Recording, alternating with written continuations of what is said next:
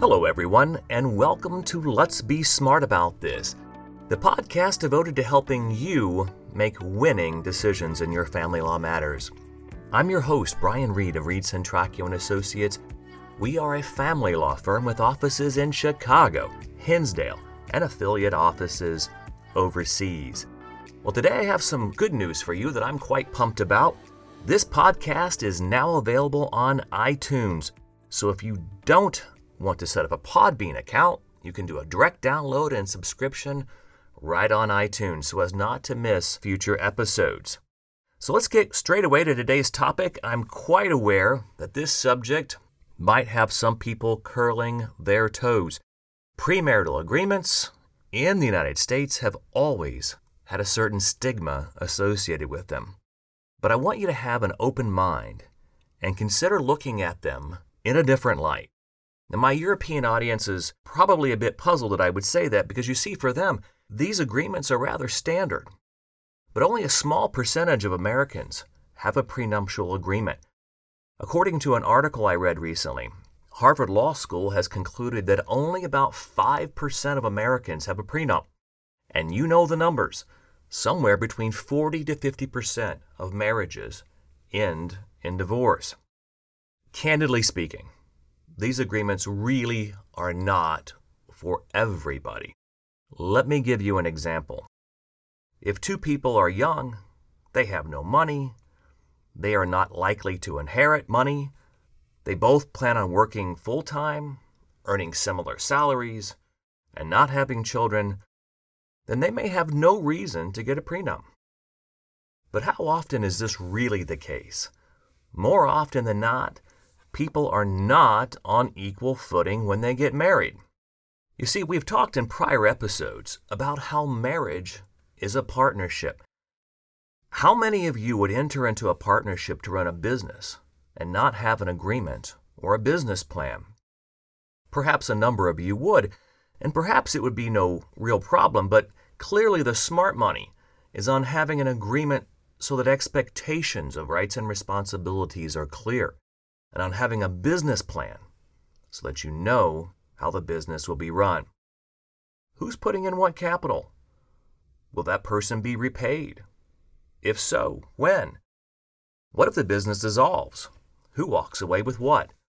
Oh, it's true, you can say that if you part ways, you'll figure it out later, but you can rest assured that people usually do not end on good terms. And having a dialogue at that time usually doesn't work as planned. Instead, what we find are that parties duke it out in court. They spend a lot of time and money that could have been saved had they come to terms before they started the business. You get the picture. I'm sure you understand my analogy. But it's not romantic, you say. It spoils the whole mood of the engagement. Let's just pause for a moment and be smart about this.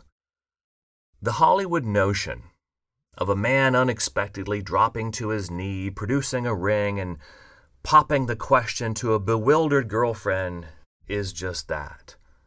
It's Hollywood.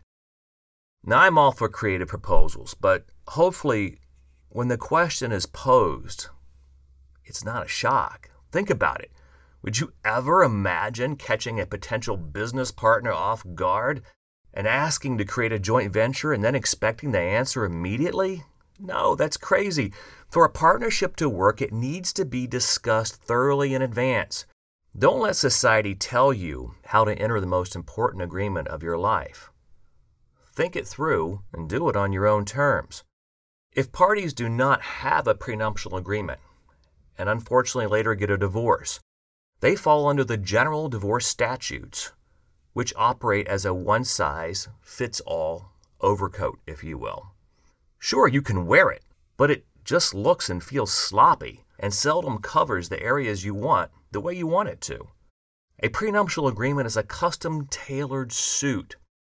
It looks good on you, and it fits perfectly, and it gives you that extra confidence in your step.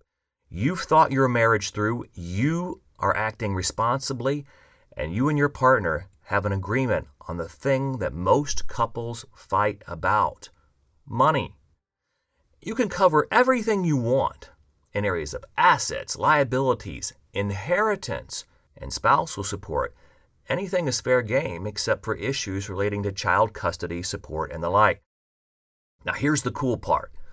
We're still on lockdown due to this COVID-19 virus. Lots of weddings have been postponed. You have the gift of time to negotiate your agreement now.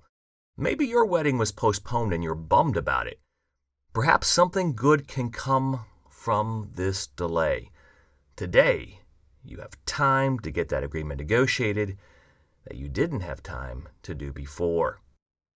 For second and third marriages, where parties already have children, retirement accounts, and other assets, it just doesn't make sense to begin a new partnership without your paperwork in order.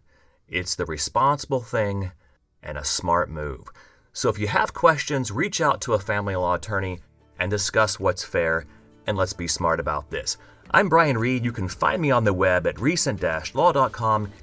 Email me at info@recent-law.com. Send me your questions or comments, and don't forget to subscribe on iTunes. And in the meantime, I wish you much health and a successful outcome in all of your family law matters.